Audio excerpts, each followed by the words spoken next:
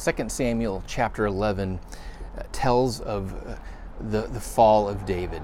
And last week we went through 1 Samuel chapter 24, where we see David pass the test when he is able to confront Saul one-on-one and kill Saul, get rid of him, get him out of the picture, murder him so that he can step up to the throne. And we see him pass the test and said, no, this is not my job to do. God is in control. God is going to take care of this situation. God has promised me the throne, but it's not for me to take it by force. It's not for me to take it by violence. The Lord is going to take care of this and get it all under control. And here we have in 2 Samuel chapter 11, David again is faced with a challenge, a test, if you will. And this time, the result is a great fall. A great fall. Actually, 2 Samuel chapter 11 is a pivotal portion of this book of the Bible, a pivotal point in David's reign as king. And 2 Samuel chapter 11 says this. This is a long passage, so bear with me, but read it with me here. 2 Samuel chapter 11. In the spring, when kings march out to war, David sent Joab with his officers and all of Israel. They destroyed the Ammonites and besieged Rabbith, but David remained in Jerusalem. One evening, David got up from his bed and strolled around the roof of his palace. From the roof, he saw a woman bathing, a very beautiful woman. So David sent someone to inquire about her, and he said, "Isn't this Bathsheba, daughter of Eliam, the wife of Uriah the Hittite?" David sent messengers to get her, and when she came to him, he slept with her. Now she had just been purifying herself from her uncleanliness. Afterwards, she returned home. The woman conceived and sent word to inform David, "I am pregnant." David sent orders to Joab, "Send me Uriah the Hittite." So Joab sent Uriah to David. When Uriah came to him, David asked how Joab and the troops were doing and how the war was going. Then he said to Uriah, "Go down to your house, wash your feet." So Uriah left the palace, and a gift from the king followed him. But Uriah slept at the door of the palace with all his master's servants. He did not go down to his house. When it was reported to David, Uriah didn't go home. David questioned Uriah, "Haven't you just come from a journey? Why didn't you go home?" Uriah answered David, "The ark, Israel and Judah are dwelling in tents, and my master Joab and his soldiers are camping in the open field. How can I enter my house to eat and drink and sleep with my wife? As surely as you live, and by your life, I will not do this." "Stay here today also," David said to Uriah, "and tomorrow I will send you back." So Uriah stayed in Jerusalem that day and the next. Then David invited Uriah to eat and drink with him, and David got him drunk. He went out in the evening to lie down on his couch with his master's servants, but he did not go home. The next morning, David wrote a letter to Joab and sent it with Uriah. In the letter he wrote, "Put Uriah at the front of the fiercest fighting, then withdraw with him so that he is struck down and dies." When Joab was besieging the city, he put Uriah in the place where he knew the best enemy soldiers were. Then the men of the city came out and attacked Joab, and some of the men from David's soldiers fell in battle, and Uriah the Hittite also died. Joab sent someone to report to David all the details of the battle. He commanded the messenger, "When you finish telling the king of all the details of the battle, if the king's anger gets stirred up and he asks you, 'Why did you get so close to the city to fight? Didn't you realize they would shoot from the top of the wall?' At Thebez, who struck Abimelech, didn't a woman drop on him an upper millstone from the top of the wall so that he died? Why did you get so close to the wall?" Then he said, "Your servant Uriah the Hittite is dead also." Then the messenger left. When he arrived, he reported to David all that Joab had sent him to tell. And the messenger reported to David, "The men gained the advantage over us and came out against us in the field, but we counterattacked right up to the entrance of the city gate. However, the archers shot down on your servants from the top of the wall, and some of your king's servants died. Your servant Uriah the Hittite is also dead." David told the messenger, "Say this to Joab, don't let this matter upset you, because the sword devours all alike. Intensify the fight against the city and demolish it," he encouraged him. When Uriah's wife heard that her husband Uriah had died, she mourned for him. When the time of mourning ended, David had her brought into his house. She became his wife and bore a son. However, the Lord considered what David had done to be evil. Like I said, this is a pivotal point in David's reign as king. He has proven himself over and over again. The scriptures say that David was a man after God's own heart. And so as he was king and as he takes the throne, he's given another test. Another temptation comes his way. And we saw last week that, yes, he had the temptation put right before him to take out Saul so that he could rise and be the rightful king and fulfill God's promises himself. And he backed away and said, no, this is not for me. God has made me a promise. God is going to fulfill his promise. And here we have David in the middle. He's reigning now. He's reigning as king. And he faces another challenge, another temptation. And what we see in this passage is really interesting. It's really interesting. One of the first things we notice here in chapter 11, verse 1, is that David is not where he's supposed to be. David is not doing what he is supposed to be doing as king. It says that in the spring, when kings march out to war, David sent Joab and his officers in all of Israel, and they destroyed the Ammonites and besieged Rabbath, but David remained in Jerusalem. Jerusalem is the safe spot. It's the place of comfort. It's the place of security for him. All right, it's his capital city. It's his domain. He's the king and the Lord of it all as he sits there in his palace. And this was the time of year when the kings would naturally go out to battle, to fight the enemies, to fight those, to protect their property and their territory, to shore up the borders of their nation. And here we find David, instead of out with his men where he should have been as king, leading the charge, we find him safely tucked away in the palace. In fact, we find that Joab is winning the battles for him. And later on, a few verses later, after this section of scripture, we're going to see Joab come to David and say, David, we've got this city. We're besieging the city. We've got the enemy on the run. We're about to launch the final crushing blow. You better get out here, or else I'm the one who's going to get the honor, and you are not. But you are the king. You deserve the honor. And so we see here that even Joab says, no, king, you're supposed to be out here in the battlefield. We're about to win the war. We're about to defeat this enemy, and you as the king are supposed to be leading the charge. And here we find David. He is not where he's supposed to be. He is resting in comfort and luxury while his men are out there fighting the battles for him. And so he is not where he's supposed to be. And this is where we find he falls and he experiences the temptation. He experiences great temptation. One evening, it says in verse 2, David got up from his bed and strolled around on the roof of his palace. This term strolled around means he's got nowhere to go. He's got nothing to do. And he is just meandering around doing nothing, absolutely nothing, letting his mind wander as he's out there on the rooftop. Now, the rooftops were important in that culture. A flat roof, and they would experience intense heat during the day, and so he has just been resting during the hottest part of the day, keeping it cool inside, and then he takes advantage of the cooler air, the cooler temperature, and he takes advantage of the rooftop, goes out on the rooftop, and kind of looks over his domain, and lo and behold, someone else is on a rooftop enjoying the same cool weather. And it's this woman, Bathsheba, and she's up there bathing, taking advantage of the cool temperatures, bathing up there. And apparently she was doing some ritual cleaning after her time of the month. And so we find David looking down on this beautiful woman, and the Bible uses this term, a very beautiful woman. Think supermodel, okay? Think magazines that you see on the grocery store rack or whatever, the popular magazines of the day. This woman is beautiful. She is beautiful, and she catches David's eye, and he is snared into the temptation. He's brought in, pulled in by the temptation.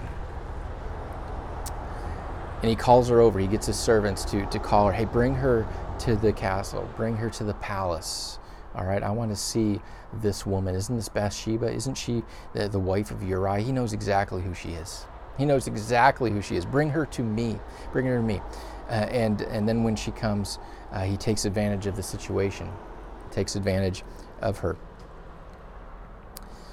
Pivotal moment in David's life. Pivotal moment in his reign as king. And here we saw last week where he was faithful to the Lord, and he was able to overcome the challenges that were right in front of him. But here we see that there's something in his heart. There's something in his heart. Even though he was able to overcome the challenges in the past, there's something in his heart. He is drawn to this temptation of lust. He is drawn to this temptation of coveting other women. Now, when he became king, he would have inherited the previous king's harem and family. All right, and we're going to see this later on when he's challenged. It's going to be pointed out that you've been given everything. When you became king, you've been given everything that you could possibly want. In fact, the Lord's going to tell him that you've been given everything, and you know what? If that wouldn't have been enough, I would be willing to give you more. But here you go, David. You go and you take. This is an act of theft. You go and you steal another man's wife. So not only has he broken the commandment of adultery, he's broken the commandment not to steal, not to covet another man's wife. We're going to see him break another command as well.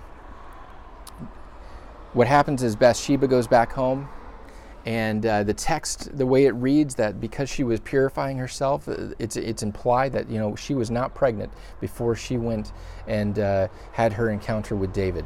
But after that, she goes back home and she finds out she's pregnant. She's expecting a child, and she gets a little freaked out. She gets a little frantic, and she calls back to David and says, I am pregnant. I am expecting a child. And what does David do? What does David do? David is going to hide himself in the shadows.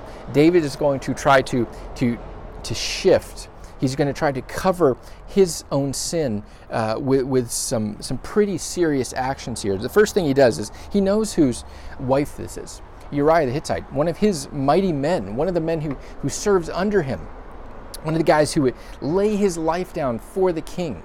And he calls him, and he says to his general, hey, send me Uriah. I know he's out on the battlefield. I know he's fighting for you. Send me Uriah. And Uriah comes to David. And what does David do?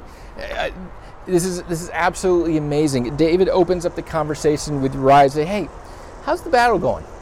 How are things going out there on the battlefield? How is Joab and the troops? How are they doing out there? What do you think of the battle? What do you think of the progress? What do you think about what's going on out there? He says, tell you what, you're home from battle. I brought you home from battle. I've got the report from you. Tell you what, now you just go home and you go rest. Okay, go down to your house and wash your feet. And that was meaning, hey, you go rest. You go take full advantage of everything that you have at home. He's thinking, yeah, you go sleep with your wife. All right, and you go sleep with your wife. Then you're going to go back to the battle. And your wife's going to be pregnant, and it's going to be yours, and we're going to move on, and everything's going to be really nice and tidy, and we're going to tie this up really nice and tidy. Go down to your house. But Uriah, it says that Uriah left the palace, and a gift from the king goes with him. It doesn't tell us what the gift is, but a gift from the king goes with him. But Uriah slept at the door of the palace with all his master's servants, and he did not go down to his house. Uriah does not follow through on what David is asking him to do. Go enjoy the benefits of your home, Uriah. You deserve it. Go home. You deserve that. And Uriah says, no, I'm going to go, and I'm going to, my place is by the other servants, my master's other servants, and I'm going to go wait with them as I am in town here. When it was reported to David, Uriah didn't go home. David questioned Uriah, haven't you just come from a journey? Why didn't you go home? This is what I want to do. This is what every single man on the battlefield wants to do, is just go home. And Uriah says, the ark, Israel and Judah are dwelling in tents, and my master Joab and his soldiers are camping in the open field. How can I enter my house to eat and drink and sleep with my wife? As surely as you live, and by your life, I will not do this. What we have here is we have a king, God's representative amongst the people. God's man to rule and to judge and to promote the law, to be the one who is an example of it, one that to live under the law. God's king, David, God's king, with all the rights and responsibilities, a true Hebrew, a true Israelite, and the man at the top of the totem pole, the one who represents the whole nation, the one who's is going to have the promise of the Messiah to come from his line. This true Israelite, this true Hebrew is breaking the commandments right and left, breaking his commandments right and left, not following the law, straying from God's law. Excuse me, here you have Uriah, a Hittite. He's a foreigner. He's a foreigner who he's kind of like an exile, but he's a foreigner who is by David's side, one of David's trusted men, but a foreigner no less, but one who has pledged himself to the Lord. And here you have this foreigner who is saying, you know what? God's presence, all right? God's presence. All of Israel, they're all living in tents because we're going into the battle, because we're taking part in this war with our enemies. We're trying to purge this nation of our enemies.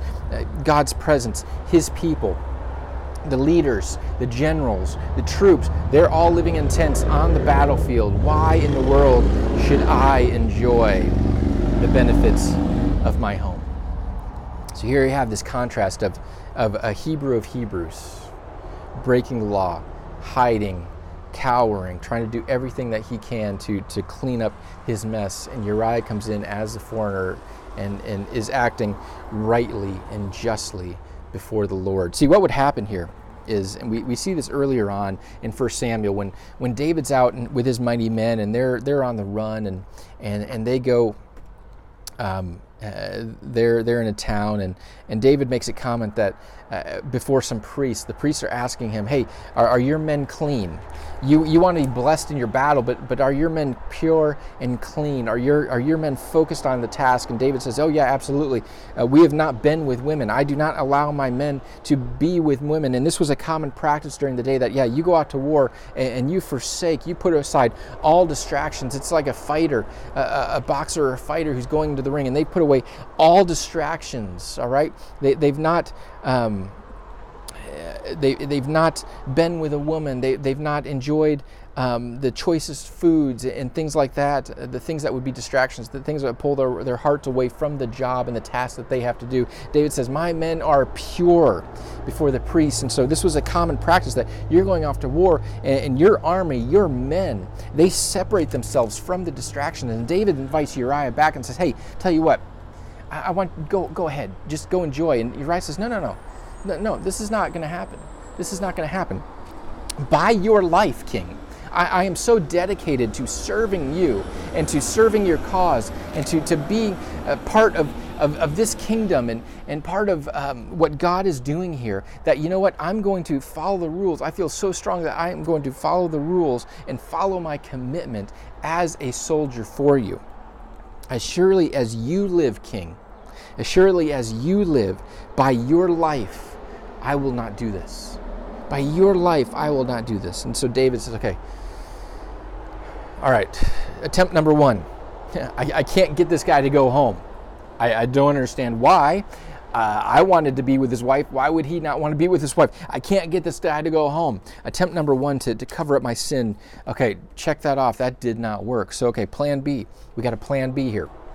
And he takes Uriah home. He says, hey, stay here for a little bit longer. Hey, come have dinner with me. Come over to the palace and have dinner with me tonight. And Uriah comes over, and David intentionally gets him drunk and says, you know what? This guy's going to be drunk. He's not going to know what's going on. And his mind is going to be wandering and all over the place. And you know what? He's just going to stumble home, and he's going to take advantage of this time with his wife. And he's not going to know a thing. He's not going to remember a thing. And then we will have everything taken care of. But even in that state, even after David led him into the state of drunkenness, Uriah, being the man that he was, he returns back to the servants' quarters and sleeps in the servants' quarters. And David is at his wit's end. He does not know, okay, what in the world? I can't do anything to tempt this guy to walk down this path. David himself being tempted to walk down the path of adultery and sin. And he says, I can't do anything to tempt him to walk down this path. What in the world am I going to do? And so the next day, it says on verse 14, the next morning, David wrote a letter to Joab. Okay, he's got a letter to his head general, and he sent it with Uriah. Now, as we read what's in the letter, pause on that. He sent it with Uriah. This letter is going in Uriah's hand. Okay, Uriah is headed back to the battlefield. David's like, yeah, you go back to the battlefield. Go back to the battlefield. And by the way, I've got a letter. Can you deliver this letter to General Joab? Can you go ahead and do that for me? Oh yeah, being a good soldier, he's going to be all over that. In the letter, David wrote, "Put Uriah at the front of the fiercest fighting, then withdraw from him so that he is struck down and dies." When Joab was besieging the city, he put Uriah in the place where he knew the best enemy soldiers were. Then the men of the city came out and attacked Joab, and some of the men from David's soldiers fell in battle. Uriah the Hittite also died. All right, plan A. Our first attempt, Uriah's not biting. He's not going home. He won't leave the servants' quarters. Okay, what can I do? I'm going to get him drunk. I'm going to get him distracted. I'm going to bring in distraction. I'm going to get him to stumble around and kind of, let him lose a little control here, and he's going to go home and he's going to be with his wife. Okay, that didn't work. Now the only thing left I can do is I got to kill this guy.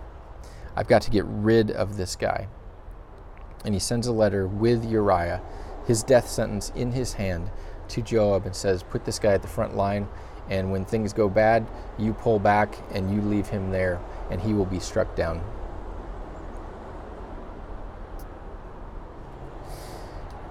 David does everything in his power to hide his sin. David does everything to the best of his ability to hide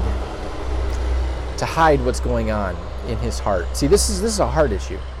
David, we know that David can pass the test. We know that David can step away from violence.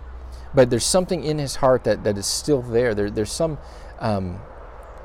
that's not been resolved. Something that he has not given up to the Lord, and he falls into this trap, into the temptation of lust and adultery, which leads him to murder. Now, David did not kill Uriah, but David killed Uriah. And this is where we see Jesus saying later on, the Messiah, the one that comes from David's line in Matthew chapter 5. And he says, hey, if there's anger in your heart, you've already killed your brother. And there was anger in David's heart. David had anger in his heart that Uriah, that he had messed up, that he had totally messed up, and Uriah was not there to help him solve that problem. He had anger towards this brother, this fellow soldier, this one who was loyal to David's cause. He has anger in his heart towards him. And Jesus says that if you harbor anger in your heart, it's like you're murdering your brothers and sisters. And Jesus says also in Matthew chapter 5 that if there is lust in your heart, then you are already committing adultery. Well, David had gone all the way with that. He had taken full advantage of Bathsheba and her situation and gone all the way with that.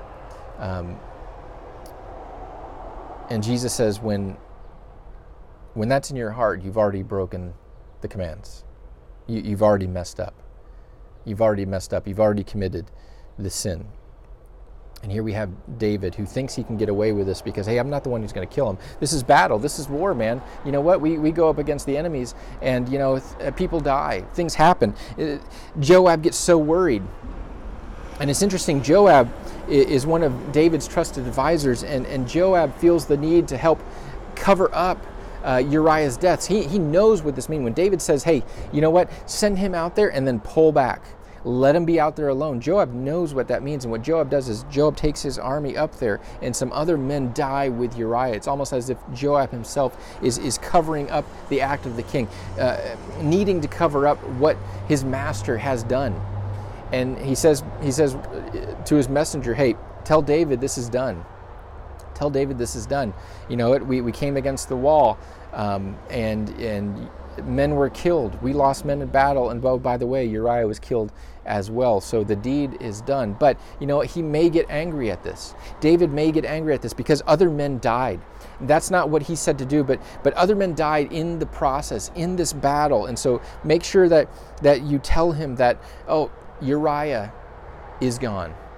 Uriah is gone. And the messenger goes and relays that message. And instead of David reacting in anger like Joab had thought he would, he basically, you know what? This is war. Things happen. People die. Don't worry yourself about it. Because at this point in time, David's thinking, you know what? Okay, Uriah's gone. Taking care of the problem. I didn't have to kill him. He went out to war. Whew, okay, I can rest. I can find peace of mind. Joab, you can find peace of mind as well. Don't worry, okay? And he tells the messenger, go back and encourage Joab. Go back and encourage Joab. And what happens is David continues to try to cover and hide and conceal that the sin that is in his heart. And Uriah hears that, or Uriah's wife Bathsheba hears that Uriah has died, and she mourns for him. And when the time of mourning ended, David had her brought into his house, and she became his wife and bore him a son. However, the Lord considered what David had done to be evil. See, the Lord sees the heart. This is a total heart issue for David. David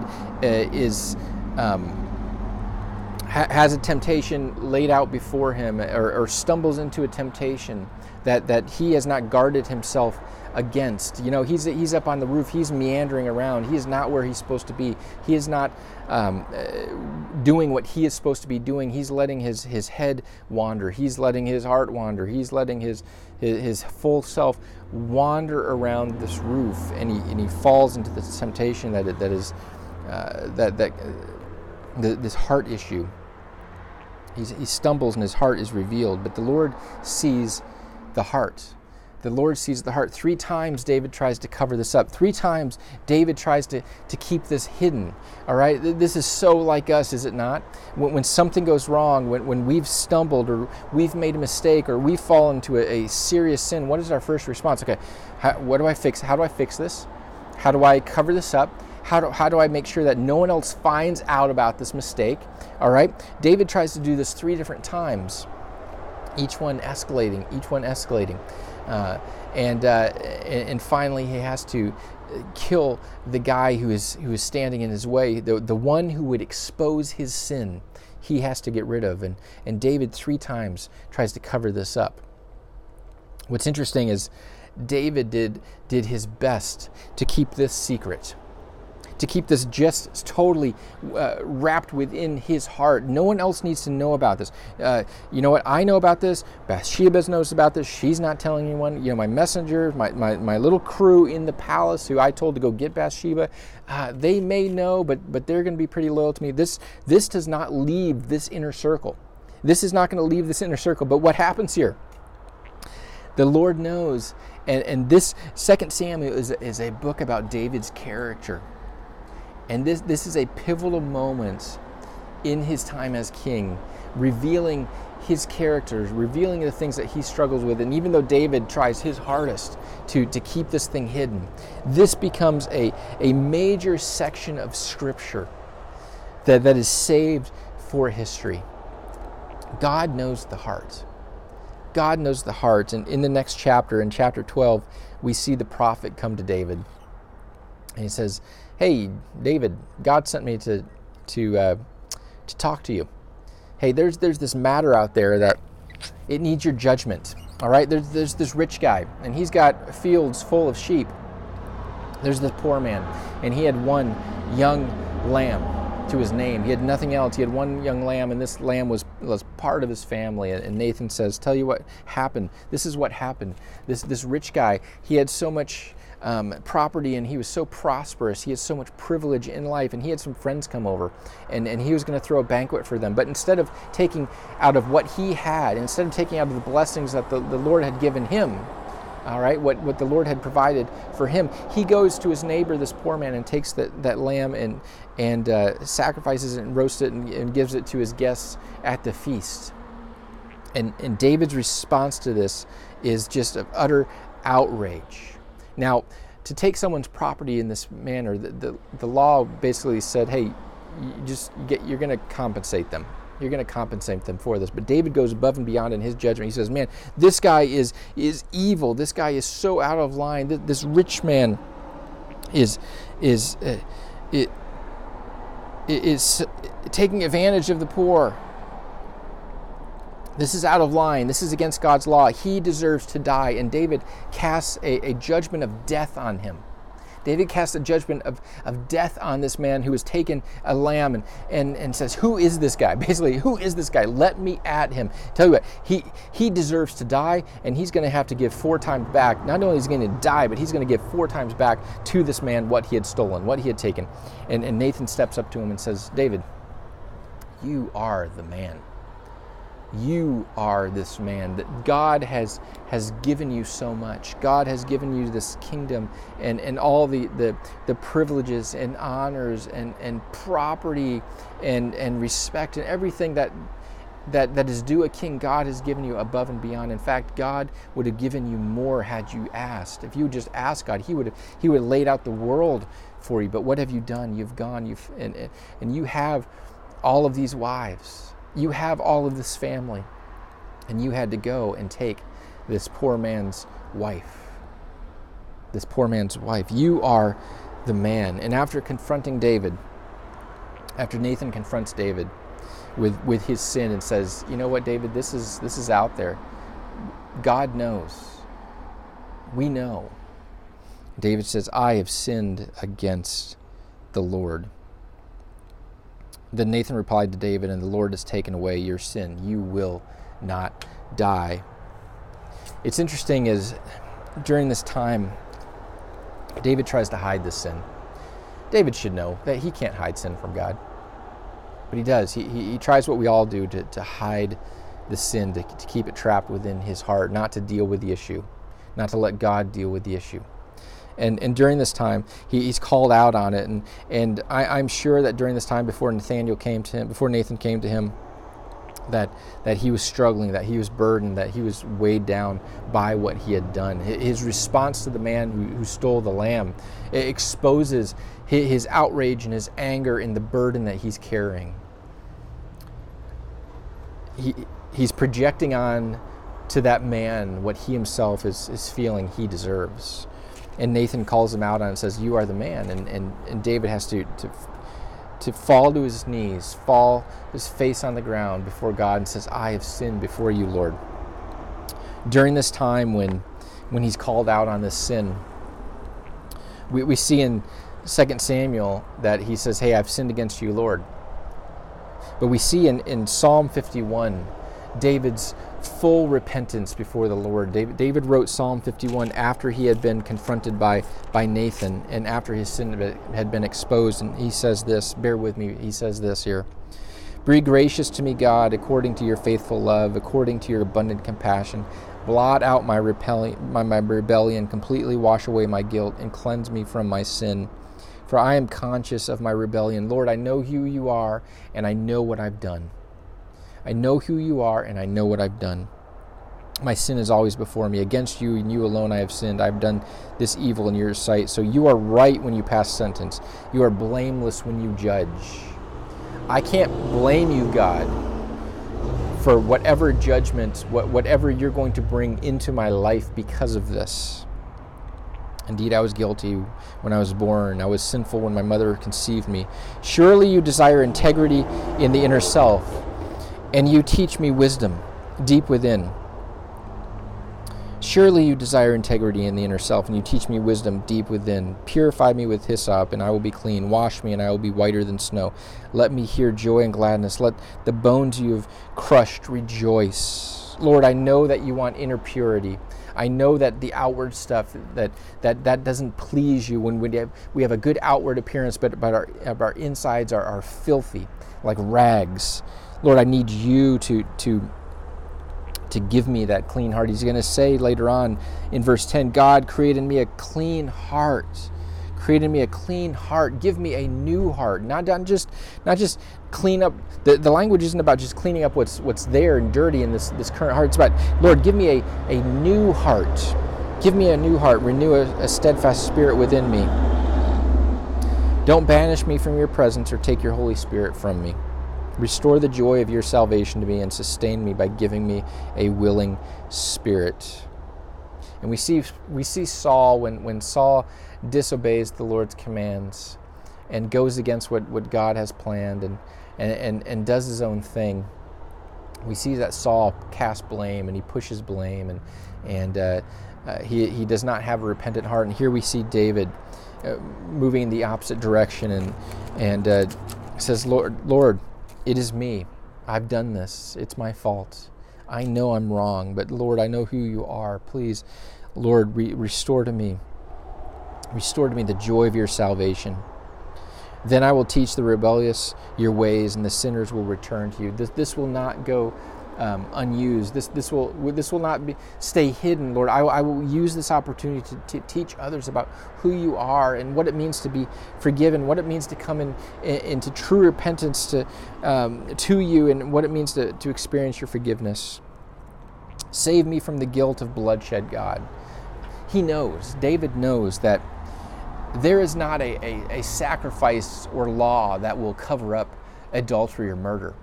That the penalty for adultery and murder, according to the law, according to God's law during that time, the law that the nation was living under, the penalty for adultery and murder was death. It was simple as that. It was death. All right, someone was going to experience death because of this. And David says, save me from the guilt of bloodshed, God. Save me from my guilt. I know you do not want sacrifices, or I would give it. If there was a sacrifice to give, I would give it. You are not pleased with burnt offerings. A sacrifice pleasing to God is a broken spirit, and here I am, God, broken before you.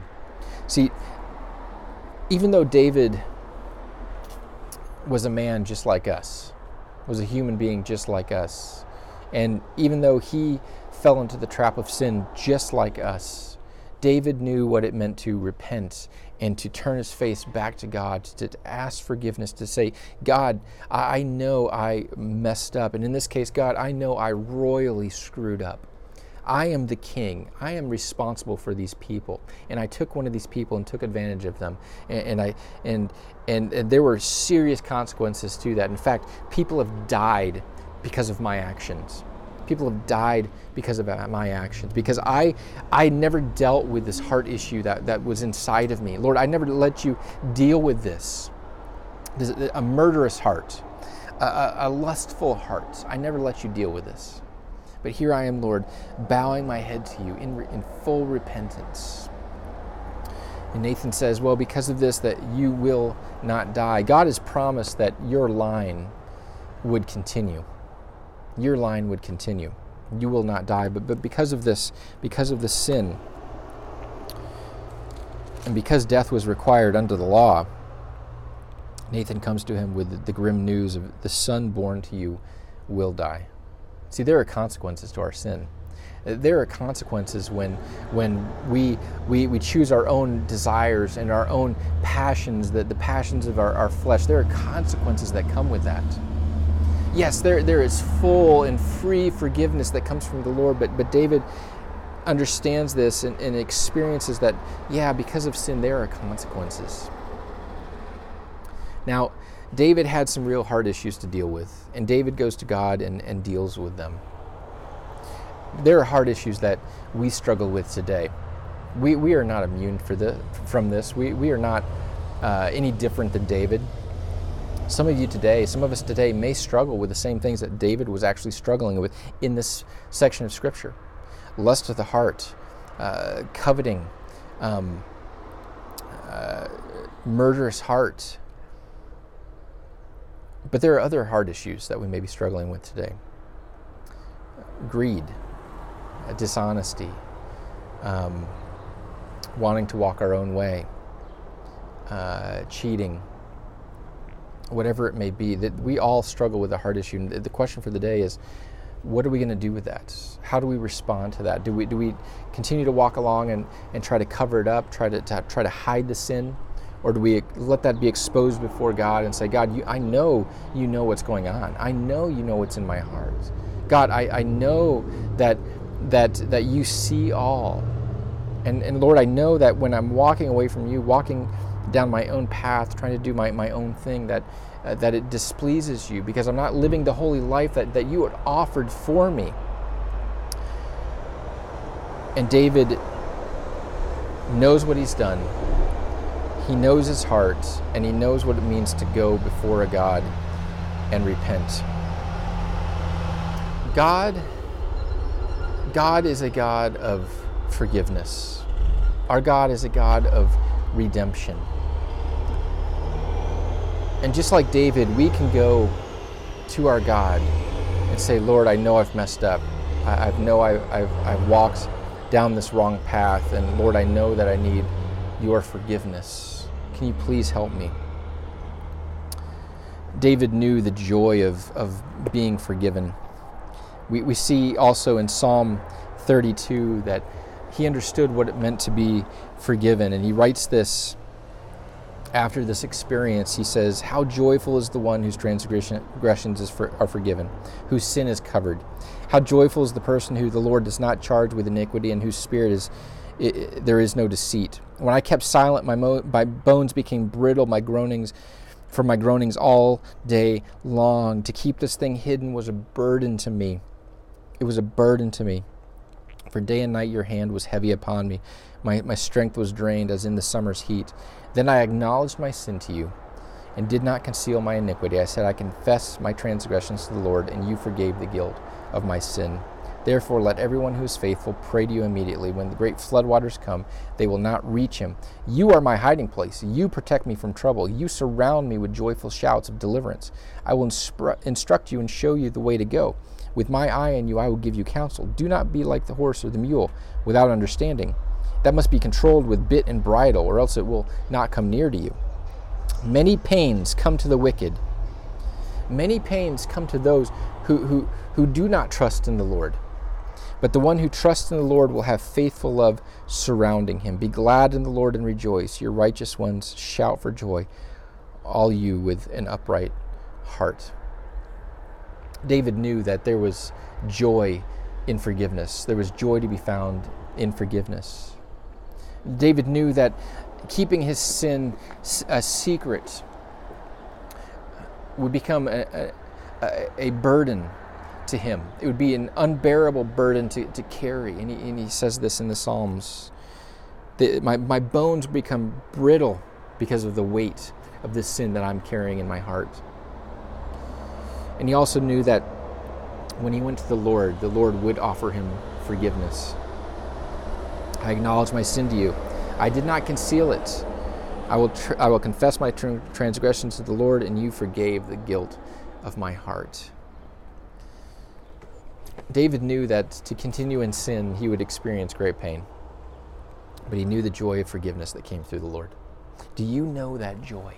Have you experienced the joy that comes from having a right relationship with the Lord? See, we sometimes see God as this great big judge out there, and God is our judge.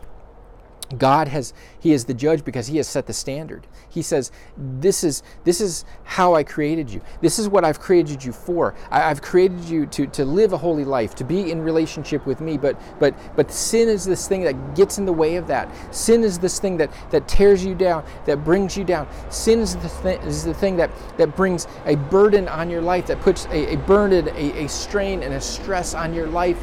And I don't want you to experience that. But when you do, that sin separates you from me. That sin separates you from me, but that's not the plan. That's not the goal. That's not my desire, God says. My desire is to be in relationship with you. David, I want to be in relationship with you. And David sees this, and he hears this, and he comes and says, yes, Lord, I have sinned. I've sinned against your name. I've done what was right in my own eyes. I've stumbled into the temptation that walked right before me, and I stumbled right into it. and things happened. People got hurt. People died because of this. And Lord, I am so sorry for what I have done. I come in full repentance. And Lord, I trust and I understand that you are a forgiving God, and I also understand that we have to walk in the consequences of our sin sometimes. But Lord, I do trust in you. Have you experienced that same forgiveness from God? That there are things that burden all of us. There are heart issues that each and every one of us carry, but have you allowed yourself to be free and opened up your heart to the Lord, opened up your heart to others, confessed your sin before God, confessed your sin before others, so that you can feel the freedom that comes from forgiveness, the forgiveness of the Lord? I would encourage you today, if there are things that are hidden in your heart, if there are things that you are struggling with today, go to the Lord and say, Lord, I need your forgiveness. I need your grace. I need your mercy. Lord, I know that you are the only one who can save, and I need to experience that salvation. David was God's man, but David still sinned. Even if we're part of God's family, we're still going to be tempted to fall into sin, to be captured and trapped by the temptations that are all around us. One of the things that got in David's way is David was not doing what he was supposed to be doing. He let the distractions of this world take over, and he was not focused on what he was supposed to be doing as king, as God's man. There are so many distractions out there that want to take our time and our energy and our resources and whatever it may be. There are tons of things out there that want to destroy what God is trying to build in our lives. Do you recognize that? Do you notice those? Do you have your eye on them? Not so that you will stumble into them, but so you recognize, no, this is a point. This is a point of temptation in my life. This is a point of struggle in my life. And Lord, I need you to help me take care of this. David could have been on the roof, and he could have seen this beautiful woman, and he could have said, Lord, my eyes, my mind, my thoughts are going nuts. They're going in the wrong direction. Lord, can you help me in this situation? And he could have turned around and walked away. But he didn't. He didn't seek the Lord. He didn't seek the counsel of the Lord. He didn't seek the help from the Lord, and he fell in, and he committed this egregious sin. Well, we're all like David, and we all need to go before the Lord and confess our sins. And the great thing is, the Lord is the same back in David's day, and he's the same today.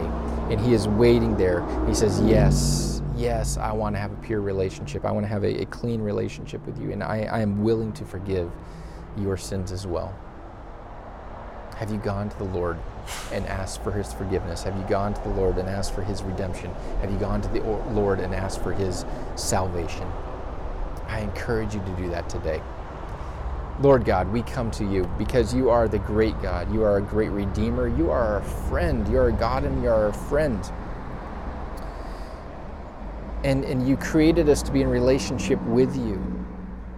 But Lord, we struggle and we sin and we fall into temptation and we mess up. And we need to come back to you. And so, Lord, if there are things today that are in my heart, that are in others' hearts, that are getting in the way of our relationship with you, Lord, we confess that before you. Today, we ask that you would give us a clean heart, a pure heart, a heart that is drawn to you.